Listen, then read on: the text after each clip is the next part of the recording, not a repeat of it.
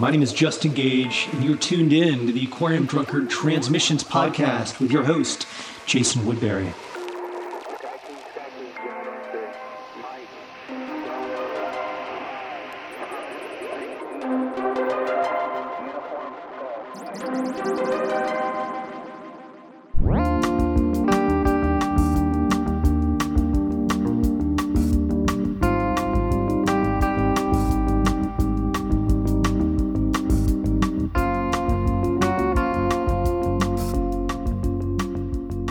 Welcome back to Aquarium Drunkard Transmissions. So glad to have you here with us. I'm your host, Jason P. Woodbury, and this week on the show, I'm joined by Jason Stern and Don Fleming of the Lou Reed Archive, two return guests who are back in the transmission zone to discuss Lou Reed's Tai Chi practice and his recently reissued album of meditation music, Hudson River Wind Meditations. But before we hear from that duo of Lou fanatics, how about another duo of Lou fanatics? I'm joined by Tyler Wilcox of Aquarium Drunkard and Doom and Gloom from the Tomb, who's one of the most essential follows if you're a fan of Lou Reed. And I wanted to rap with him a little bit before we get into this week's podcast. Tyler, how are you doing over there? I'm doing great. Always happy to talk about Lou Reed. I get the sense that is definitely the case based on the fact that we have talked about Lou Reed, and you are a great, as I mentioned, a great source of Lou ephemera and info. Obviously having Jason and Don on, this is their second time they've been on the show. We got to cover so much ground in that first episode, because anytime I get a chance to talk with these guys, I don't want to just talk about the project that our conversation is pegged to. Yeah. So we talked about words and music a little bit that last time. On this talk, we talk a lot about Hudson River Wind Meditations, which was reissued by Light in the Attic. That's one of those, that and Lulu being his last two albums mean that the Lou, his official recording discography ends on these two strange notes. I was curious, did you engage with this record when it first came out, more than a decade ago? Yeah, Hudson River Wind Meditations came out, and I mean, I just, as just somebody who followed Lou's career, I was interested in it, and I thought it was sort of a kooky kind of thing to do. But I did. I mean, I actually, this is going back so far that I can remember downloading it from eMusic, which is, youngsters out there. It was an early MP3 downloading site. And I think it might still exist in some form or another, but it obviously is sort of gone in the past at this point. But I remember listening to it and liking it quite a bit, actually. I mean, I think other people have noted it as well, but it felt like the sort of other side of Metal Machine music in a lot of ways. It's very it is repetitive, it is minimal, but it's definitely a gentler version of that vibe. But I thought I really enjoyed that sort of thing. I almost was like, I kind of wouldn't mind if he had done 3 more of those kind of records and kind of explored that more. Right. But that period is interesting, because I do feel like Lou was getting back in touch with his more avant-garde roots in a lot of ways. So it was fun to kind of have that, at that time he was playing with like John Zorn and obviously collaborating with Laurie Anderson, and the Metal Machine trio and all that sort of stuff. So he was it was cool to see him moving away from like the, being Lou Reed who gets up and plays Sweet Jane, which he was still doing to some extent. But he was like going and playing like the Stone in New York, which, is like the mecca of improv experimental arts too. So, he was getting into it. I think that's all such a fascinating, I mean, when I think about artists who left on a note of creative defiance, he's like in that category. As was Scott Walker, as is, David Bowie. I always think of like Black Star, Lulu, and Soused, the final Scott Walker / son collaboration. I always think of those as like a trilogy in some sense, right? But Lou is also, he's got Lulu, but he's also got Over to the Side, this record, which is meditative. And obviously, like you talked about, the Metal Machine Trio, he was really engaged again in this sort of Feedback Odyssey, layered stuff. And even though Hudson River Wind Meditations is like certainly a more relaxing or contemplative piece, it's not without its own sort of tensions and sustained quality. So it's really a fascinating one. Something that comes up a lot in this conversation with the guys is just Lou Reed as like a fan of kung fu on a pop cultural level, right? Everybody thinks of that. I think of the magazine cover where he's got the sword, and it's like a very dynamic photo. I'm curious, when you look back at Lou as, particularly through the lens of that kung fu or martial arts like fandom, what do you think is interesting to you about that side of Lou? Yeah, I mean, I think he was sort of an interesting. I mean, as far as like his interest in it, I'm sure that it came from. I mean, like a lot of people who got into martial arts, it came from, maybe the more sort of, I don't know, I mean, not necessarily exploitative part of it, but kind of like this, I mean, like seeing Bruce Lee movies or something. I think I remember reading a story that was sort of one of the main bonding things that him and Robert Quine had, was they didn't, they played guitar a little bit together, but a lot of times when they were getting to know each other, they would go to, some Times Square theater that was showing all these kung fu movies and watch like 10 of them or something. And so, yeah, I'm sure that he came to it sort of that way, as sort of like, oh, like I just sort of enjoy this like world and this sort of entertainment value of it and everything. But it became something that was, obviously extremely important to him. You read that book, The Art of the Straight Line, and then there's so much like, it's almost like it's a double life for him, going through a lot of that over the last, 30 years of his life almost. Yeah, I mean, both like on a spiritual level, it clearly helped him sort out things that he needed to sort out, and then obviously on a physical level, it really coincided with him getting healthy and really starting to take care of himself in a much more, concerted way. I think about how, when I reflect on Lulu, I think about how so much of the rage in that record seems to come from that sense of loss of physical strength, or diminished physical strength.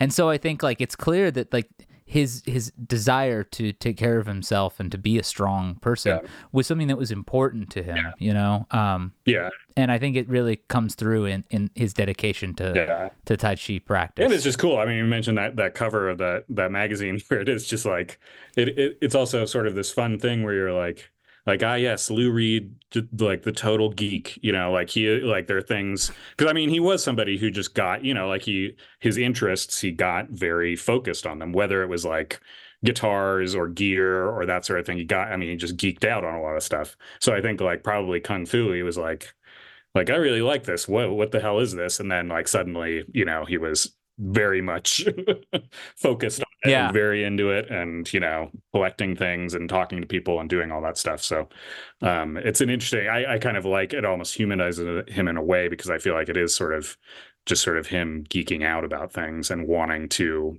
trace it back to some kind of source and bring it into his life and have all that happen. Yeah, for sure.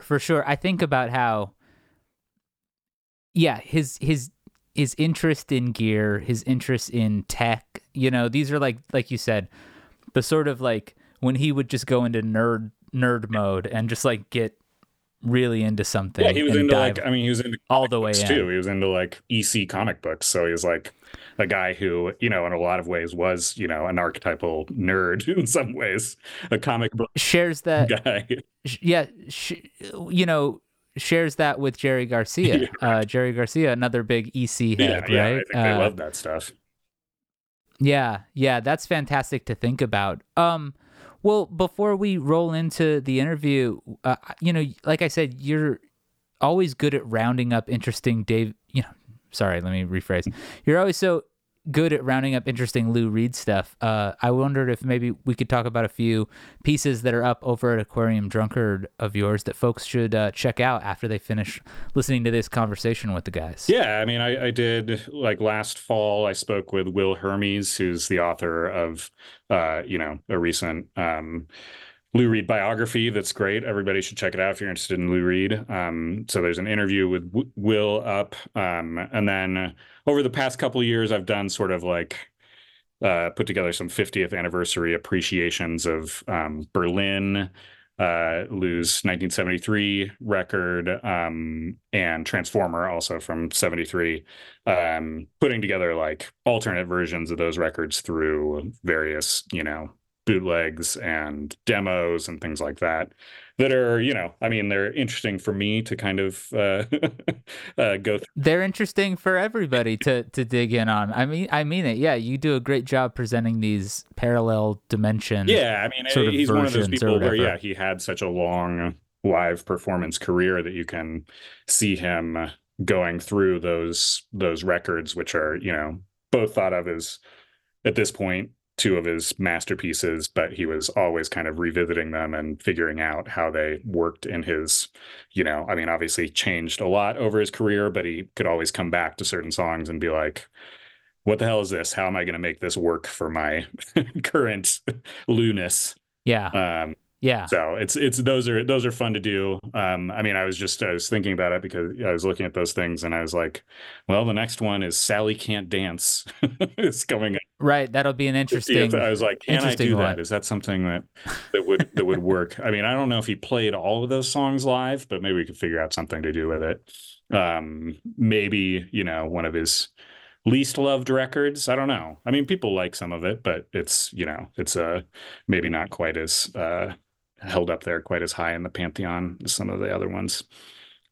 Yeah, I guess I slightly fall into that category. It's never the one that I'm reaching for. But then again, how often do you have a record like that at some point becomes the one you're obsessed with? I feel like that's one of the fun things about Lou is that you can not listen to one of those records for years and be like, oh shit, this one is really good. Actually, I was like that with Set the Twilight Reeling. I wasn't sure, and then it's like at 1 minute it's like my favorite. Yeah. So. I mean, that's again like having somebody who has such a long career. There's just phases that you can get into. It's like somebody like Neil Young or Dylan, where you might not vibrate appropriately with certain things at certain times in your life, but then you suddenly are like, oh shit, he got it.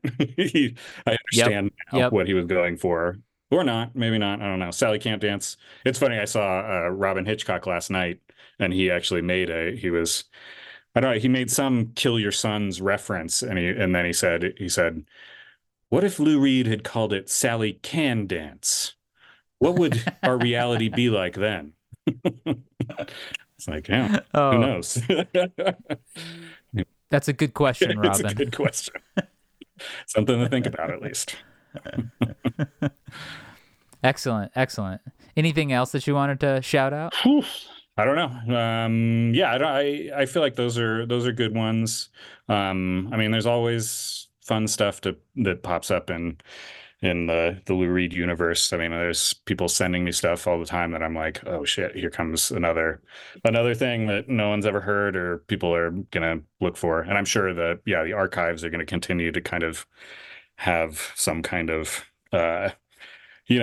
stuff showing up over the years. I hope they have a lot of stuff that they're going to dig into. It certainly seems like there's no shortage of documentation and cool stuff. Yeah, my one probably, and I think that I've even sent emails to maybe the archives. I've always been like what we really need is a 12 disc Take No Prisoners box set of all the recordings, the complete uncut Take No Prisoners. So that's my Lou Reed prayer for 2024. Well, this episode ends with me inquiring with the guys about one of my Lou Reed obsessions, which is whether or not Doug Yule and him cut more stuff during the Coney Island Baby sessions, right. because Doug was there for some of that stuff, and they've released bonus versions, of some of the things, but I suspect that more happened, but I don't know, and I want to know a lot more about that reunion. So maybe we'll see. It'd be cool. Yeah, I mean that stuff because there are bootlegs of the 1975 band with Doug Yule, and they're great. I mean, it is sort of a funny that you're like, they like hated each other for, the years leading up to that. And then suddenly it's just like they're back together and you're like, sounds like they have pretty good chemistry. They're enjoying themselves. I mean, that's always the thing, is that the chemistry must have been really good. So we'll hear the guys address that and a lot more. But Tyler, thanks for hanging out before we roll into this episode. Before we do, I'll let folks know that if you dig Transmissions and you love what we do, what Tyler brings to the site, and myself, Tyler does what? Band camping, you're a regular in the book club, you're obviously doing Radio Free Aquarium Drunkard on Dublab, mixes, your bonus tracks column. Well, look, there's a lot, but if you dig the stuff that Tyler does, the best way you can support Aquarium Drunkard is to check us out over on Patreon. We rely on your support to pay contributors and keep bringing you the independent music journalism, which I don't think we have to stress is slightly imperiled, it seems, these days on the online circuit. But if you're interested in helping keep it alive with our mixtapes, reviews, essays, podcasts, all of that, interviews, check us out over on Patreon. And without further ado, we'll get into it with the Lou Reed archive. Tyler, thanks for stopping by. We'll have to do this a lot more often this season. No problem.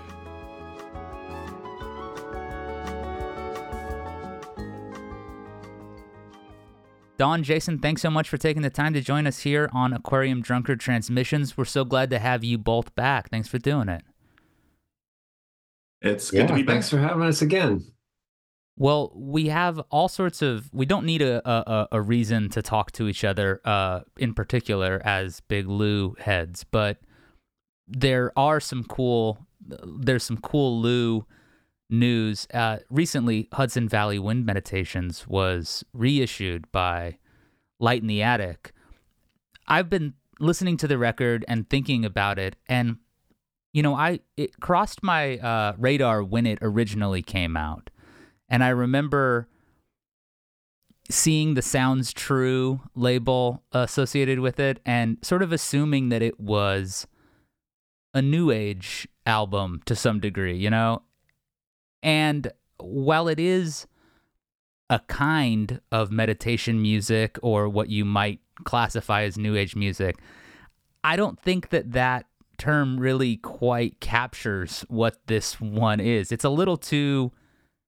It's not as settled as one might expect a new age album to be. What did you guys think when this originally came out? What sort of perception did you have of it? And what is exciting about getting it sort of back out into the world so that fresh ears can take a listen? Well, okay, sorry. Quick note. It's Hudson River. Oh my God, yeah, of course. Yeah, it's all good. Easy thing to say.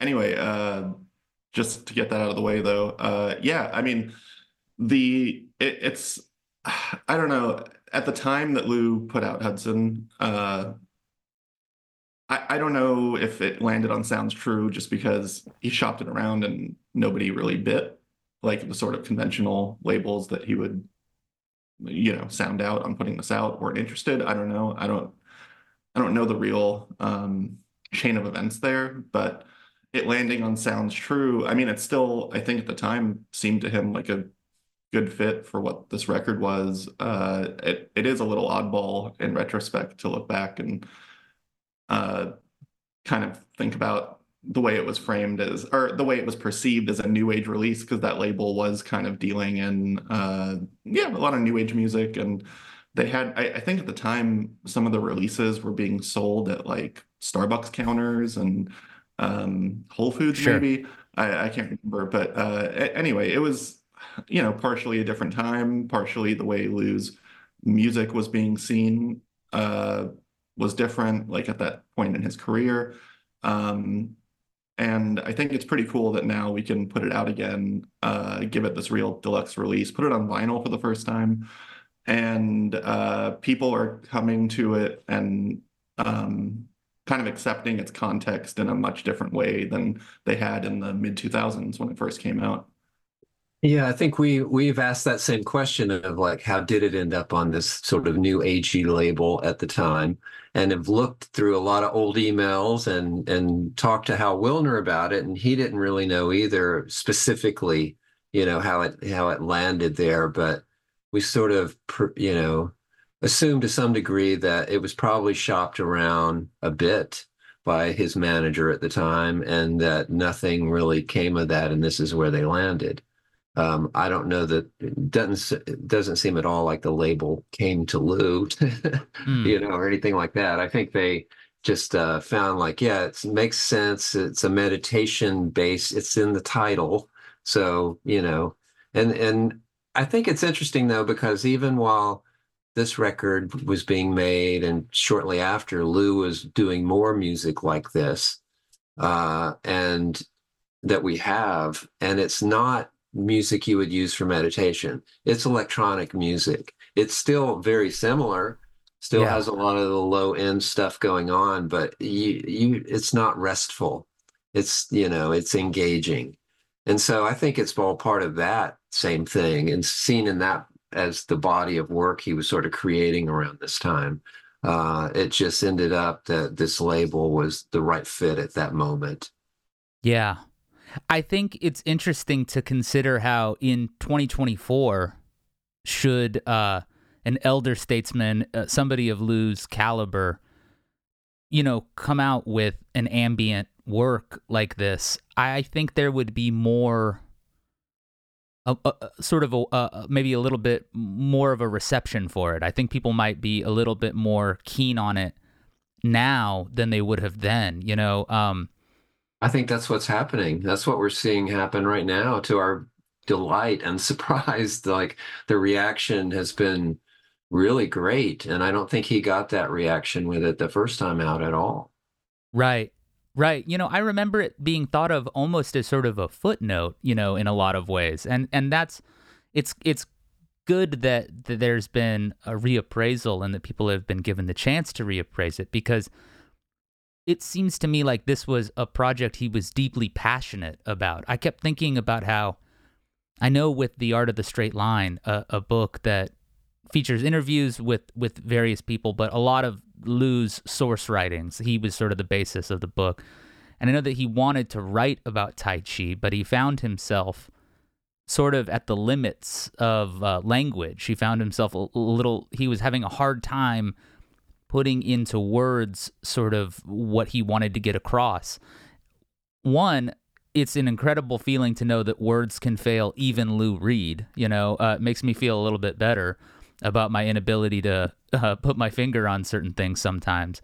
But two, the fact that he could do it sonically in a way, and I know the liner notes also feature writing and stuff too, so it's not like it's a completely left up to the individual to suss everything out. But I mean, it seems to me like sound was a vehicle that he could rely on to get across how much Tai Chi meant to him. And that's really, I think that's really a fascinating situation. To me, it's interesting to me that he was able to, because there's the song, an open invitation, which is, that's Lou lyrically getting down with his like Tai Chi practice and sharing that with people.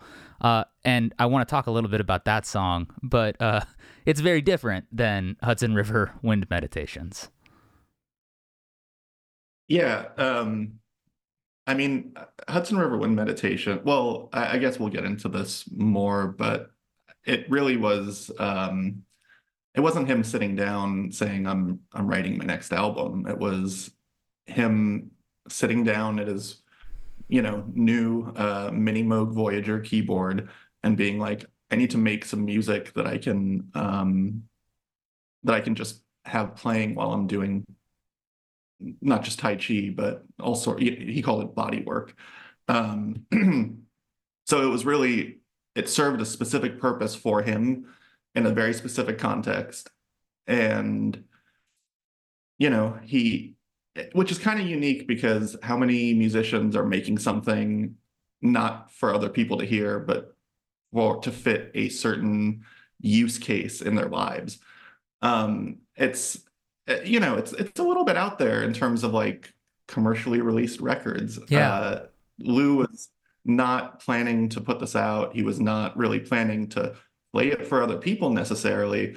Like, and it's only after other I've, people heard it like at his place and would inquire like, what's this? And why are you playing this every time I'm over here? Yeah. That it became like someone saying, it wasn't even maybe just it should come out. Yeah. And it wasn't just like someone would come over and Lou would be like, check this out. No, it would just be playing there. So I worked from Lou's apartment regularly for a couple years, and I'd sit in this one room and which was like connected by a little corridor to the main living room where the main speaker system was. And you would just hear Move Your Heart, the first track, emanating from the living room pretty much all the time, just pulsing, echoing through the rest of the house, through the apartment. And it was just the ambient music of his apartment. Like truly, like just the thing that was always playing. Yeah, that's really cool. I remember I once interviewed Steve Roach, the ambient and new age. Well, he doesn't like the term new age, but ambient or dark ambient or electronic musician. I interviewed him at his place called the Time Room, which is the studio where he records, but it's like a house, so he stays there a lot.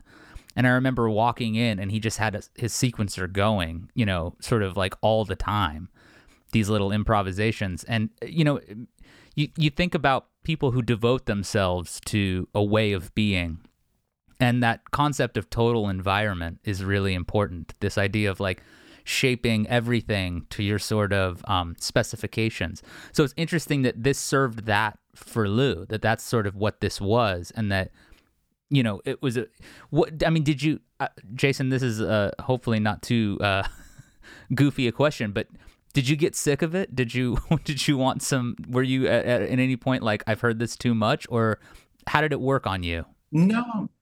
It's really not intrusive. The track "Move Your Heart" was the one that was predominantly playing all the time, right? And it's really a pulse. It's a slow, unintrusive pulse.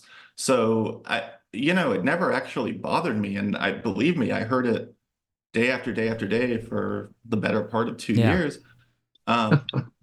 There's nothing there to really grate on you. The tones are soothing. There's nothing real sharp going on.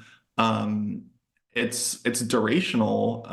It really does just kind of calm you. It's a calming kind of track.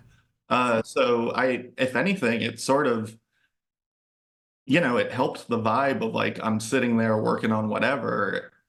Lou can, working for Lou was, the tempo varied a lot, let's say. Like his, things could kind of change quickly, and suddenly it's in a bit of a frenzy, and actually having Move Your Heart pulsing away was a good kind of regulatory, not metronome, but like it set a good pace for a calm environment. Yeah. That's great. I think about how I listened to Laurie Anderson on Jokerman, the Jokerman podcast, our friends. And, I like thinking about Lou Reed practicing Tai Chi for lots of reasons. But something she put so beautifully that I hadn't quite thought about was, when you think about Lou and his artistic expression, for me, there is a violent side to it, obviously, just in terms of sonic abrasion, lyrically, he could go very violent places. Contrasting this and Lulu is a real fun thing to do, because talk about these two sort of different sides of him. But one of the things that I thought was so great was she was talking about how Lou would be doing Tai Chi, and you'd be watching him work these movements, you know, in the air, very still, very slow, you know, as he says in Invitation, you know, Tai Chi is slow. So there's like all this going on, but she's like, but essentially what he's doing is he's working out these like ways to kill somebody or whatever. You know what I mean? Like that even within the peace and the sort of seemingly placid tranquility of a Tai Chi practice, there's an edge to it. There's a sharpness. There's a tenseness. There's a tension that's at work too. And I mean, to me, it's like a perfect encapsulation of Liu. You know what I mean? As in terms of those sort of extremes is the way at least it feels to me.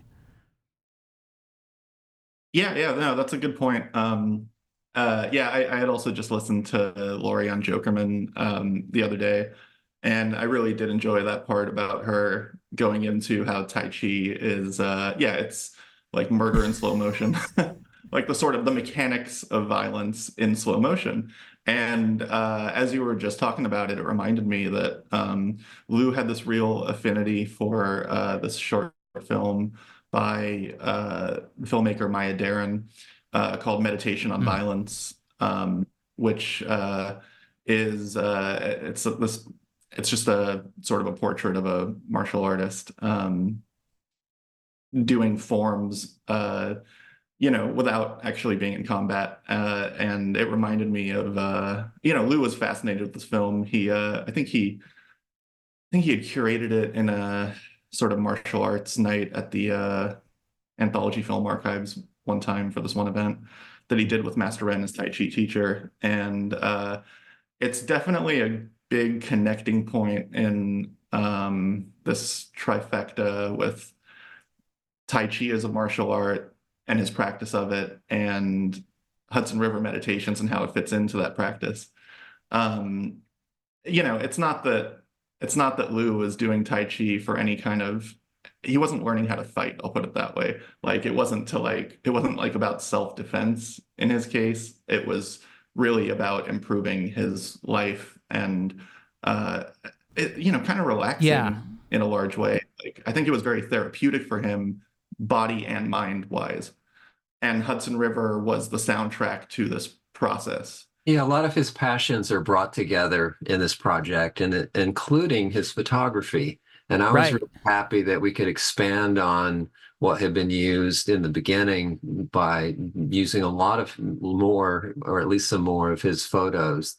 And I'm a big fan of his photos, but again, they fall out of that range for most people of like what Lou Reed's supposed to be about. Like, where's pictures of junkies on the street? And it's like Lou's photos aren't that. They're pictures of buildings, and like, he's got a style, but it's his own. He's created something that people don't associate with that Lou that is supposed to be, grouchy old Lou or whatever. Right. So, but I'm really happy we were able to incorporate as much of that as we could into the project. And again, the level of passion he had for taking photos, Jason can really get into this as well. But like the cameras he had were just, to him, instruments of God, like the way he would go on about them and just the technology of it's the same passion he had for music and guitars and equipment. Just, I'm happy we were able to get that in as part of this package. Did he have a pretty substantial camera collection, Jason? Oh, yeah. I mean, just drawers full of cameras. He liked getting the latest and greatest. So there are quite a few Leica cameras. Sure. Just, Leica would make a new model every so often, and Lou would get wooed by the latest and greatest, and add another camera body to the collection, and he'd obsessively use it for months or whatever, and then another camera would come out and he'd get that one and he'd like be wooed by whatever that one specializes in. And I mean, he was always jumping from like one camera to the next, because like the guy had dozens of guitars, he had dozens of cameras. Right. They go hand in hand. Yeah, we talked about that a little bit on the last one, how Lou was a gearhead and how he loved, gadgets, new gadgets. And, it made me think about what it might be. I mean, obviously digital recording technology was very advanced when he passed, but in the last decade plus, I mean, there's so much has happened. It makes me wonder what, how excited he would be to get access to some of this new technology in terms of, digital modeling effects and plugins and all of the things that I have to imagine he would have been over the moon to play around with that stuff, I think about it all the time, honestly. I mean, just because I like in my job for Laurie Anderson, we're very, I don't know, forward looking with the tech. So I just am always getting my hands on things where I'm like, oh my God, if Lou could like see this right now, or if he could hear this, like, yeah, totally. I mean, he was very much into the latest and greatest, and in terms of just seeing how, whatever field is being pushed forward by innovation. So yeah, he'd be, if he were around today, he'd be right on the cutting edge of whatever interest he'd be having at this moment. And yeah, it crosses my mind all the time whenever I come across some new plugin or whatever, like all the kind of AI stuff happening right now. Like, it's all a tool, and Lou would at least give everything spin. Yeah. I obviously I wonder what Lou would do with AI, and I also think that it's interesting to imagine that he would probably be open to playing with it and trying to figure out ways to use it in ways that maybe it wasn't intended or hadn't been thought about being used, which is another one of the elements of his sort of process. I found myself thinking, because as I understand it, his Tai Chi practice he was very committed to it. What was his, like, was he often, working on Tai Chi while you guys were together? Oh yeah. Yeah, I mean, just about every day. It was just part of his workout, his like daily workout regimen. His trainer, Master Ren, would come by to the apartment. I think it was every other day, for a 2-hour session. So it would be like, I can't remember if it was like noon or something, or 11, I Yeah. think, in the morning. So I'd be getting there at 10. Master Ren would show up at 11. He'd spend 2 hours straight with Lou doing Tai Chi, and it would just, I'd be like within earshot.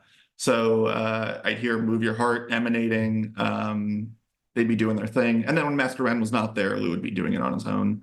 So yeah, it was nearly daily of a practice. I listened to the great Kitchen Sisters podcast, also put together a bunch of really cool interviews. They did a really good love job. that. I mean, that was such a great listen, and they do such a good job, but it also felt so generous. It's great to get to hear Hal Wilner, reflect on things. But at one point they were talking that Lou was doing like 4 hours a day Tai Chi with Master Ren, and like, and consistent. And that's just, it's so intense, and it's so interesting to think about how committed he was to a thing. And I imagine that that's like baked into his personality, right? That sort of like intense devotion. Oh yeah, I mean, he lived his. I hesitate to even call it a hobby because it's a little more Right, than that. lifestyle or something. Yeah, yeah. I mean, these things were very much integrated into his lifestyle. Tai Chi was there every day. Listening to music was there every day. I don't want to, Lou loved food as well. I'm not gonna get into how often he like enjoyed a good burger or anything, but that was a big part of his sort of like day-to-day the pieces of his life that were always there. So yeah, I mean, these things were just like actual lifestyle components of his. I wanted to ask about we talked a little bit about his cameras and a little bit about his guitar collection. Lou was really into swords too, weaponry. And, Yeah. I wanted to maybe ask both of you just more broadly, martial arts fandom is sort of like its own subculture, right? Sort of kung fu heads, interest in these things. And it feels like that's something that really starts to bubble up into the mainstream in the 70s, right? I mean, sort of Bruce Lee, things like that. I think of Kung Fu, the show, all of this stuff.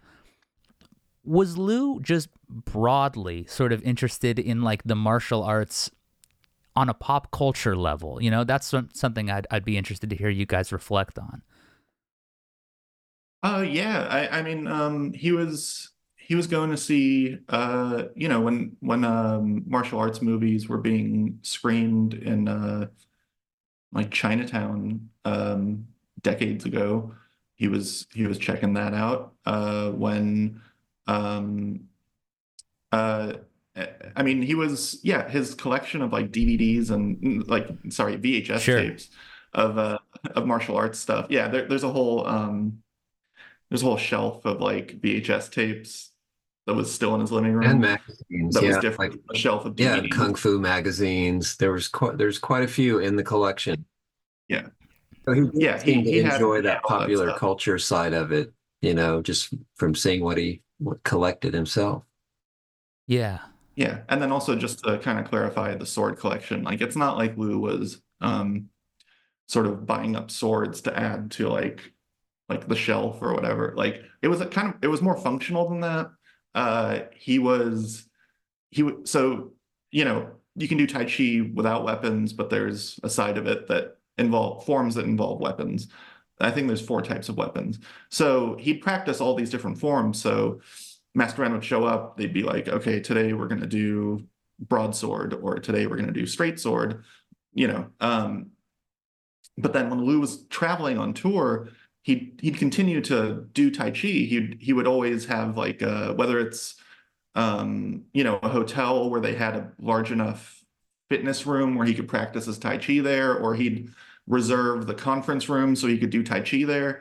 Especially when Master Ren was touring with him, he would have to kind of bring different, like either buy more of these weapons on the road because he couldn't travel with it, or like for whatever reason, like he'd have modified weapons that were like sawed in half in the middle, and then his guitar tech would add like what do you call it, like a screw socket so that it can collapse into half length when it's in a road case, and then get reconstructed so he could do Tai Chi in his hotel room. So like a lot of these things were functional purchases so that he could just do Tai Chi on the road without bringing like his nice sword or whatever. Like he'd have like just sort of, cheap ones that he could functionally practice with.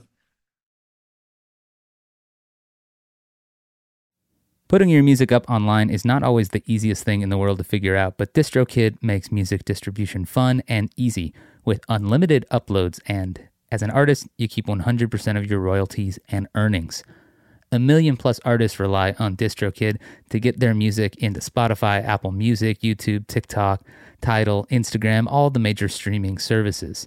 You can use it to edit your lyrics and your song credits. So important in the internet age to let people know the kind of people you're collaborating with. And DistroKid makes that easy. You can also see all your stats from the streamers and, of course, add a credit card to purchase album extras. The DistroKid app is available now on iOS and Android.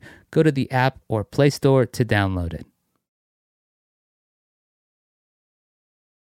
Yeah, that's some fascinating stuff. I think about how Lou,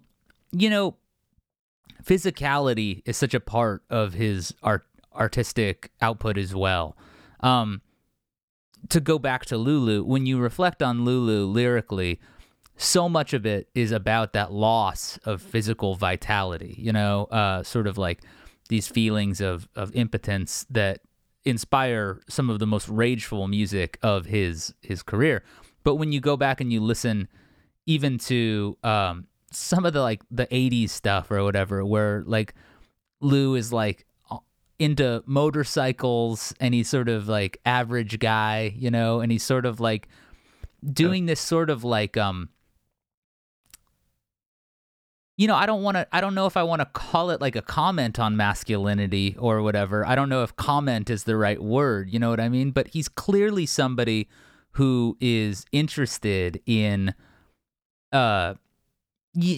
toughness to some degree, right? I don't know exactly where I'm even going with that. But when I think about his desire to integrate his interests into everything he's doing, to me, it just makes me feel like it just makes me that much more impressed how Lou's personality informed the art that came out. I mean, taking Masterman on the road for the Raven shows or whatever. I mean, who is thinking, I'm going to take Edgar Allan Poe, I'm going to take Tai Chi, I'm going to do all of this, and it's going to make sense, right? I mean, I don't think anybody but Lou really puts those things together that way.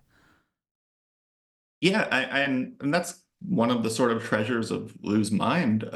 He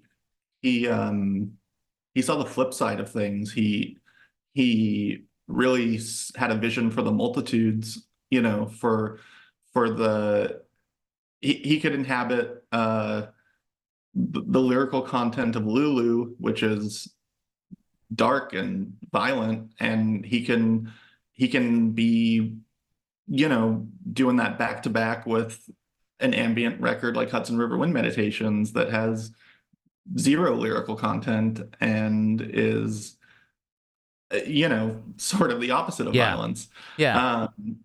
He kind of, I mean, he had a vision for the bigger picture of things, which is the flip side of one thing or the multitudes of existence. Like he really, like, he was riding multiple planes at the same time.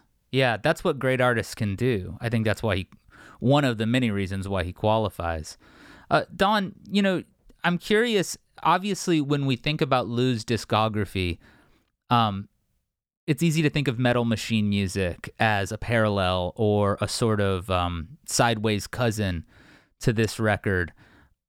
What kind of experience did you have with that record when it first came out? Was that a record that crossed your path when it was new? Yeah, I was in high school when Metal Machine came out, and I had all Lou's records, and I bought those right when they came out, and I loved Metal Machine music. And right from the start, I just would put my headphones on in my bedroom because I couldn't be cranking that with my parents in the living room. Yeah, they would have thought you lost it. Yeah, basically. And maybe I did. But in a good way. But that introduced me as a young person to this idea of drone music, of electronic music. It's like that, that and I mean, it was definitely one of the most commercially available records. I talked to a friend just a couple of weeks ago who told me he bought it at the time and literally thought it was defective. Sure. And took it back and got another one, took that one home, listened to that, and it was the same. And he thought, well, I got another defective one, I guess, and just put it away. And he said it was later he found out, oh, that's what it's supposed to sound like.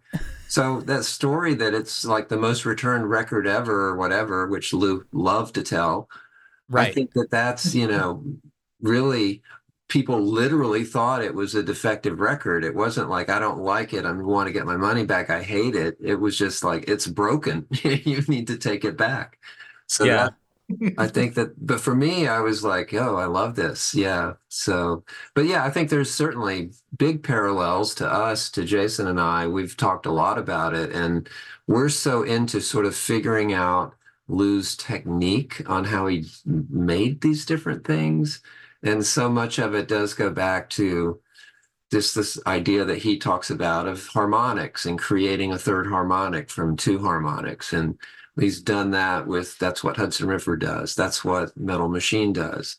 And that's what the drones do. Yeah. Now Stewart's out as the drone wizard, still doing this practice that Lou has fine-tuned from what, everyone maybe first learned from Lamont Young and Dreamhouse. And, And when you were talking about Lou playing the music all day at his place, it makes me think of Lamont Young doing that for the last however many decades in his living room and upstairs in the Dream House.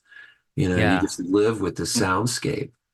And so, yeah, I think Metal Machine is like definitely part of this same story, and has a lot of similarities, and And it was a big focus for him too at this time, right? Because the Metal Machine Trio stuff was kind of also that's in this correct. same Yeah. And milieu. they reissued the record, around the same time, and he was really, it's all the same world, really, and I think he did them concurrently, as we see from that.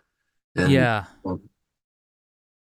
Yeah, I posted on X about finding great beauty in the fact that his last two albums are sort of alternately violent and peaceful, and that these two sides really sort of show off who Lou was as a creative individual.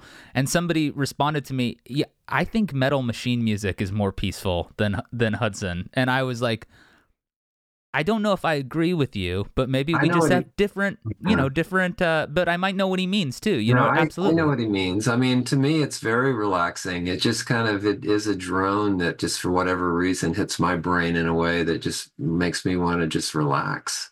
So I do get that. And I find that Hudson River, the first piece is relaxful enough, but the other ones are a little challenging. And that's right. Again, like this other material that we have from that time period that we hope to put out, I think, at some point, called Purity, that he did with Sarth, Calhoun, who's in Metal Machine Trio.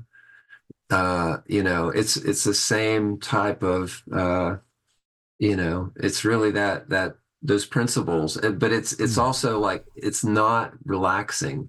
This stuff, the Purity stuff, it's not meditation music. It's more like. It's very similar sounding, but it's a rougher ride. And I think it's amazing, I mean, I think we're still sort of finding stuff and getting our head around what it all is. Yeah, I have to imagine that there's so much to parse through and so much sort of left in a semi-finished state or unfinished state or whatever. But I hope that we hear that Purity stuff for sure.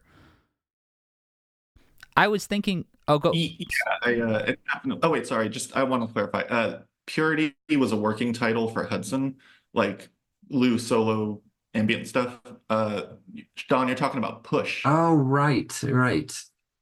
Push. Lou and Sarth, which they did it's like a soundtrack to a Master Ren Tai Chi DVD, and I don't expect people to have really heard it that much unless they own Master Ren's Tai Chi DVD called Power and Serenity. But it's got a really cool soundtrack, and it's let's say somewhere in between. It's instrumental. It's definitely more lively than Hudson, or dynamic rather, sure. And not quite as noisy as Metal Machine. Kind of in between. Cool. Yeah, I wanted to ask about. I was kind of going through and thinking about some of my favorite Lou things that we hadn't touched on the last conversation. And I found myself revisiting the Wim Wenders 1993 movie, Far Away, So Close. And Lou has two cameos in that one. The cameo that I like the most is when you see him with headphones on and a headless guitar. I don't know the brand. I didn't dig enough to figure out. Steinberg. I think. I know Lou wasn't opposed to those headless guitars. They make lots of appearances throughout. I have always found them just so objectionable on an aesthetic level. You know what I mean? But I also am so amused anytime I see somebody using one, particularly Lou. And in Far Away, So Close, it sounds so cool, but he's got a whole setup and he's just sitting on a couch, right? And he's kind of working on a song, and yeah, he's wearing headphones. And we're hearing what I assume, is what he would have been hearing, the guitar, and it sounds really incredible. I wondered, in addition to his Tai Chi practice, in addition to his, burger eating practice or any of the cool things that make him a normal guy, what was his recording sort of practice like? Was he often doing something like that where he's working with headphones on music, or was that a more rare sort of occurrence? Well, I can only, so just in my time with Lou, which was only the last 2 years of his life, I didn't get to, Lulu was kind of already in the can. I didn't see him recording music that much. I did have the opportunity to be in his home studio with him several times, and that was always, for just personally, just like really cool. But he wasn't at that point in those last 2 years of his life writing new music, really. Right. But there is an interesting story around his setup for Hudson River Wind Meditations, which was, Don, remind me, what's the studio credited as on this release? Animal? Yeah. Animal Lab. Yeah. Right. So, if you look in the credits of the original Hudson River Wind Meditation, it says like recorded at Animal Lab. And I think people were like, oh, like that's where's that studio? Yeah. Where is that? So it's just a name Lou made up for his apartment. He has this, he had an actual dedicated like soundproof studio in his apartment, but that's not where he worked on Hudson River Wind Meditations. I think he built that part of his apartment maybe after Hudson. I'm not sure. But Hudson was done in this like little nook in the corner of his living room that's in front of it's in the corner, and it's all glass floor to ceiling windows there overlooking the Hudson River. And he'd have his keyboard set up there. There was a little PA, and he'd have some microphones and a Mac computer running Ableton, I think, at that time, because he recorded most of Hudson in Ableton. And he would, I think Hudson started with him field recording the sound of the wind along the West Side Highway by the Hudson River. Just like sticking a microphone out the window or maybe from the roof or something. And he'd start with just wind noise, and then he'd filter it, process it, kind of isolate certain frequencies of it, and that's kind of layered in this, and then he'd build over it with the keyboard, build some patches and layer some stuff. And this is like the most stripped down in terms of a studio setup for Lou for a record, probably in his whole career. I mean, I think that's probably fair to say, just because he got started, at Pickwick at like a real recording studio. So this is like the bedroom setup way late in the career instead of right up at the front. Yeah. Which also makes it, when you compare like words and music, there's also another sort of like that stripped down, not a particularly produced thing in some ways. Although this is produced because there's a lot of layering and a lot of using that natural sound, but augmenting it and playing around with it. It's a good point, though. It's just done in a room, not in a studio, And not necessarily with any audience in mind. Yeah, for sure. That's fascinating to think about. But thinking about, I just kind of let my mind wander when I started thinking about that Wim Wenders, movie, because I really love that. I really love a lot of his movies, but especially that and Until the End of the World, which Lou's has another song that appears in that. I think a version of What's Good with Rob Wasserman playing bass. I love Rob as a bassist with Lou, and he's does such incredible stuff. Yeah, so good. Particularly on that song, it's just that Lou liked a repetitive, bass part, that just kind of like pulls the whole thing along, which I revisited that and thought how great it was. And then that led me to his cover of because Peter Gabriel is also featured on that soundtrack. And as I understand it, one of the last things he recorded was a Salisbury Hill cover, right? Do you know where that came in the chronology in terms of like how that would relate to Hudson or Lulu or Whenabouts that was? I off the top of my head, I don't really know like the order of operations there. Sure. That's a good question. Was the Salisbury Hill cover, wasn't that kind of done also in tandem with Power of the Heart, which Lou wrote and Peter Gabriel recorded? Yeah. For his Scratch, I think Peter Gabriel Scratch My Back or whatever that. Scratch My Back. That's what I I'm just thinking of. pulled up the stems of it, and it's dated 2009. That's what the Salisbury Hill cover is dated.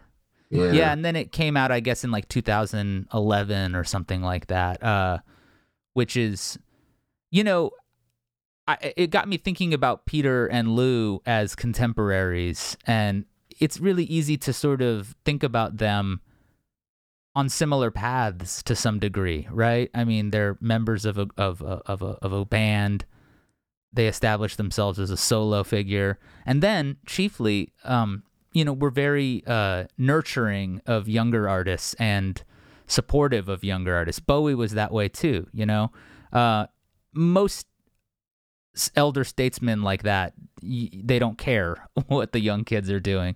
They all seemed interested to some degree, in what people were doing. But I also really love that cover of Salisbury Hill because it's a really beautiful song on its own, the original. Lou locates hidden darkness in it that is really impressive. He also changes the lyric. I think Peter says, "My friends would think I was a nut," and he says, "My friends would think I was a slut," which is a very Lou sort of like, that's a Lou edit right there for sure. Yeah. But it's really, it's really incredible. And it's really, there's a lot. I mean, I know like Lou worked with all sorts of different people, the Killers, kind of was like, I remember being sort of surprised to go back and revisit that one and hear, how sort of interesting that is. Also Metric, Gorillaz. Yeah. So he was like working with lots of young people, but to hear him sort of in that same time zone, that time, approaching a Peter Gabriel song and reinventing it just really made me think about how plugged in he was until the very end, it seems, not resting on any laurels and interested in exploring territory that he hadn't yet. Yeah, part of that kind of goes hand in hand with being best friends with Hal Willner.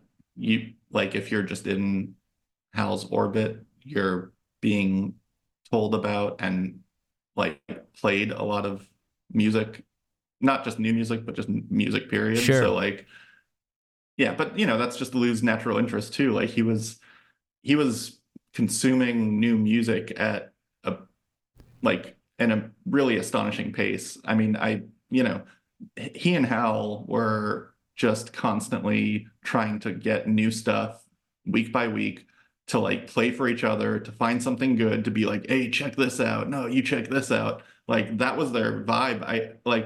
I remember being like that, like in my early 20s or something, where like I would just try to vacuum up like whatever, as much new music as I could. And then you kind of like, it's a lot. It requires a lot of like dedication and interest to just listening. Like you end up listening to a lot of like bad stuff to find the good stuff. And I didn't have the stamina to keep up that pace. And Lou and Hal were doing that I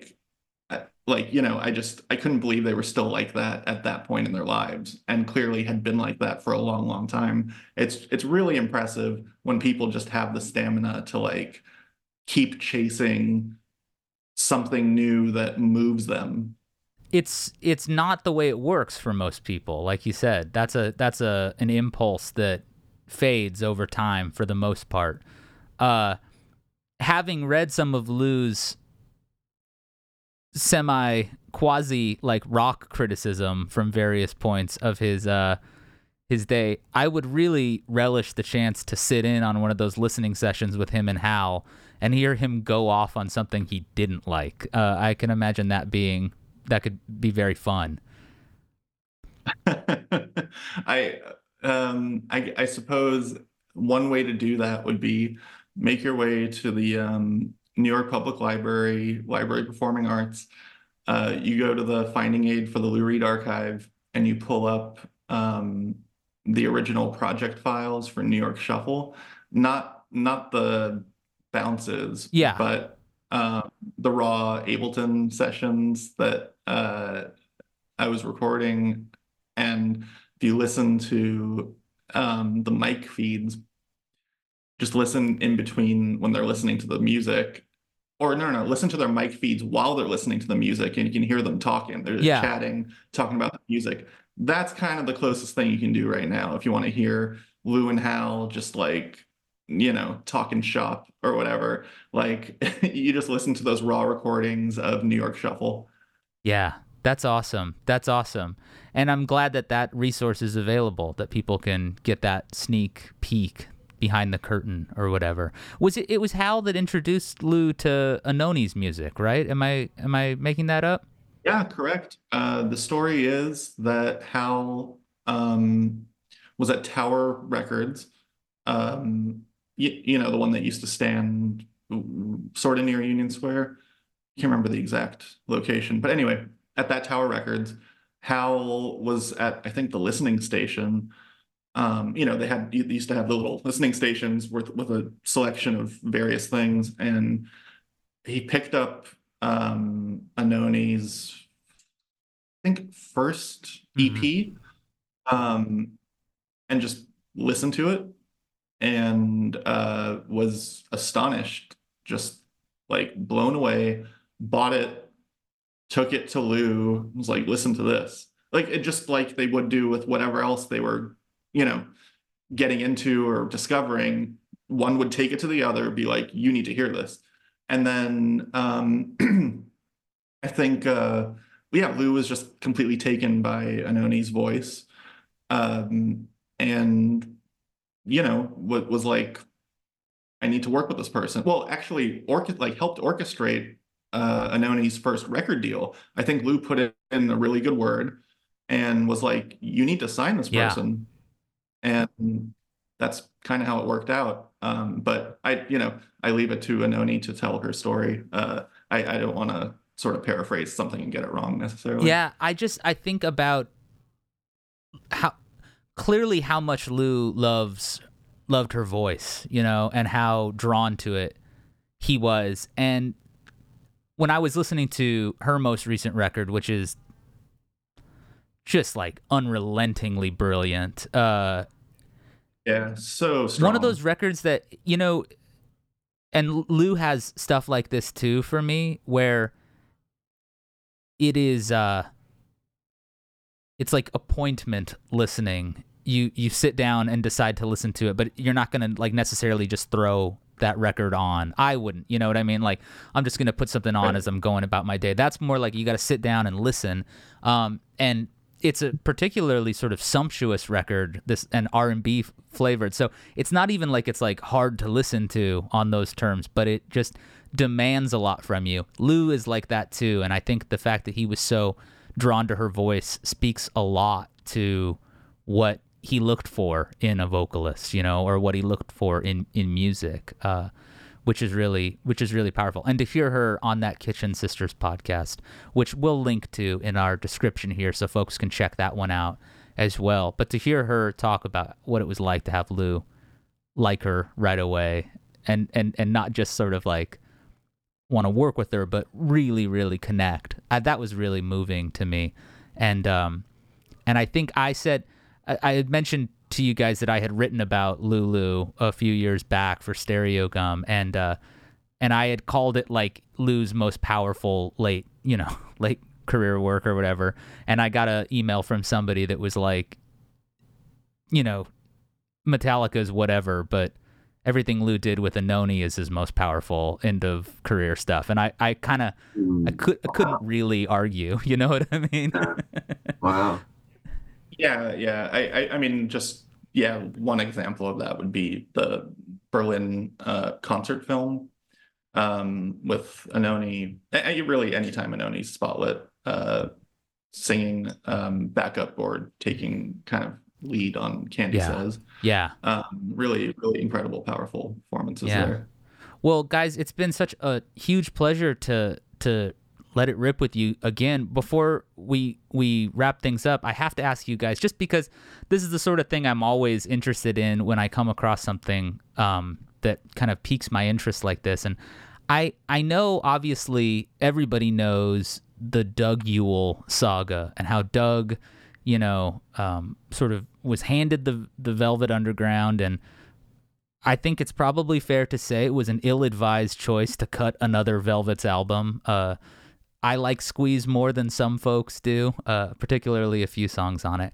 But something that I was really interested in talking about and just seeing if the archives have yielded any more information on this, but I know Doug got called into the Coney Island Baby sessions as well. And I know that there's a version, there's some songs where he's playing, I think bass is what he's credited as.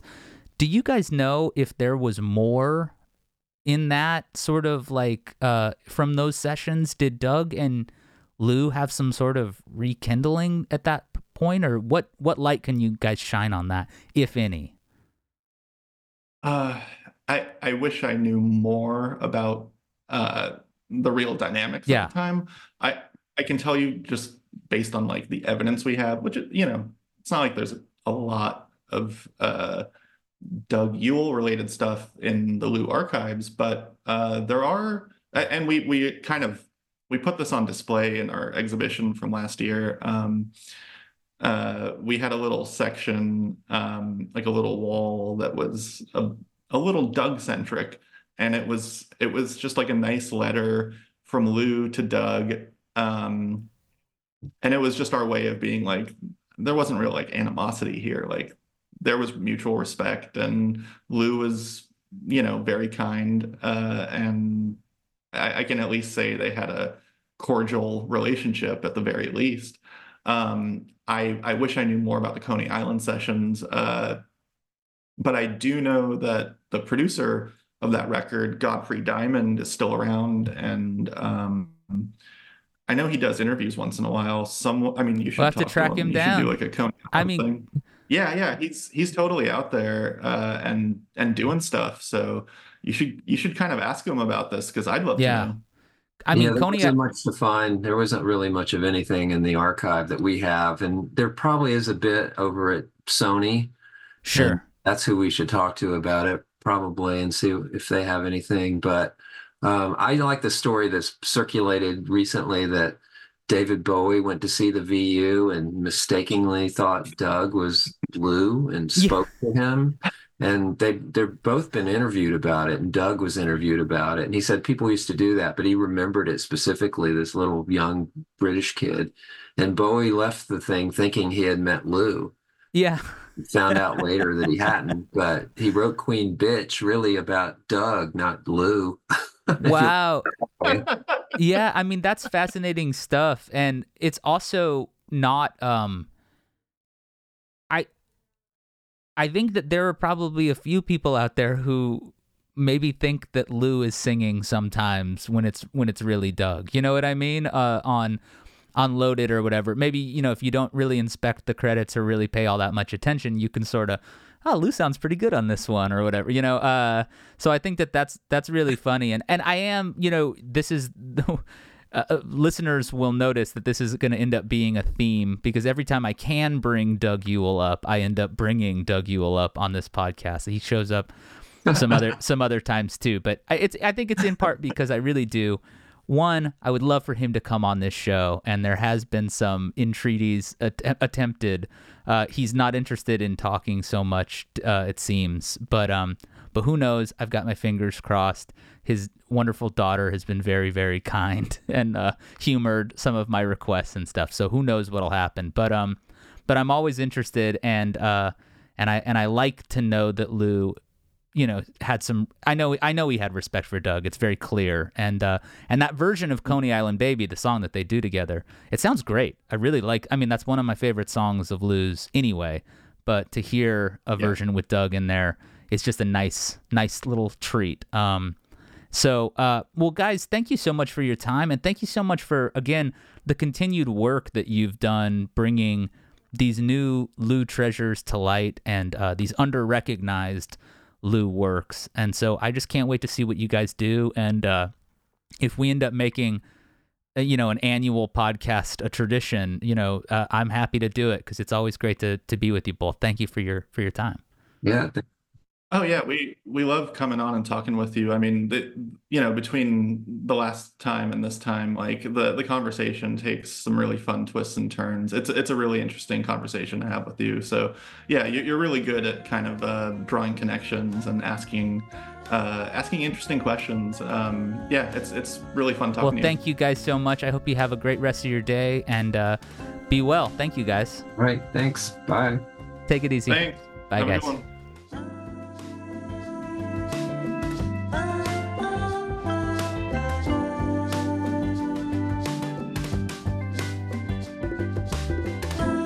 Thanks so much for spending time with us here on Aquarium Drunkard Transmissions. We know you have a lot of listening options out there on the World Wide Web, so we're honored that you'd carve out time to spend with us here. I'm Jason P. Woodbury. I produce, write, and host the show. Transmissions is edited by Andrew Horton. Our music comes from Frank Maston, drawn from his discography of library music. You can find more of it by visiting maston.bandcamp.com. That's maston.bandcamp.com. Art for this episode was created by Ian Everett, and our executive producer is Justin Gage, Aquarium Drunkard's founder. Don't miss his weekly radio program, The Aquarium Drunkard Show, on Sirius XMU Channel 35 at 7 p.m. Pacific Time each and every Wednesday night. Transmissions is part of the Talkhouse Podcast Network. Visit Talkhouse for more interviews, fascinating reads, and podcasts. Next week on the show, I am joined by Ty Segall for a fantastic conversation about his new album. It was a real blast getting a chance to speak with that prolific artist. I hope you will come back and hang out with us. In the meantime, be well. This transmission is concluded.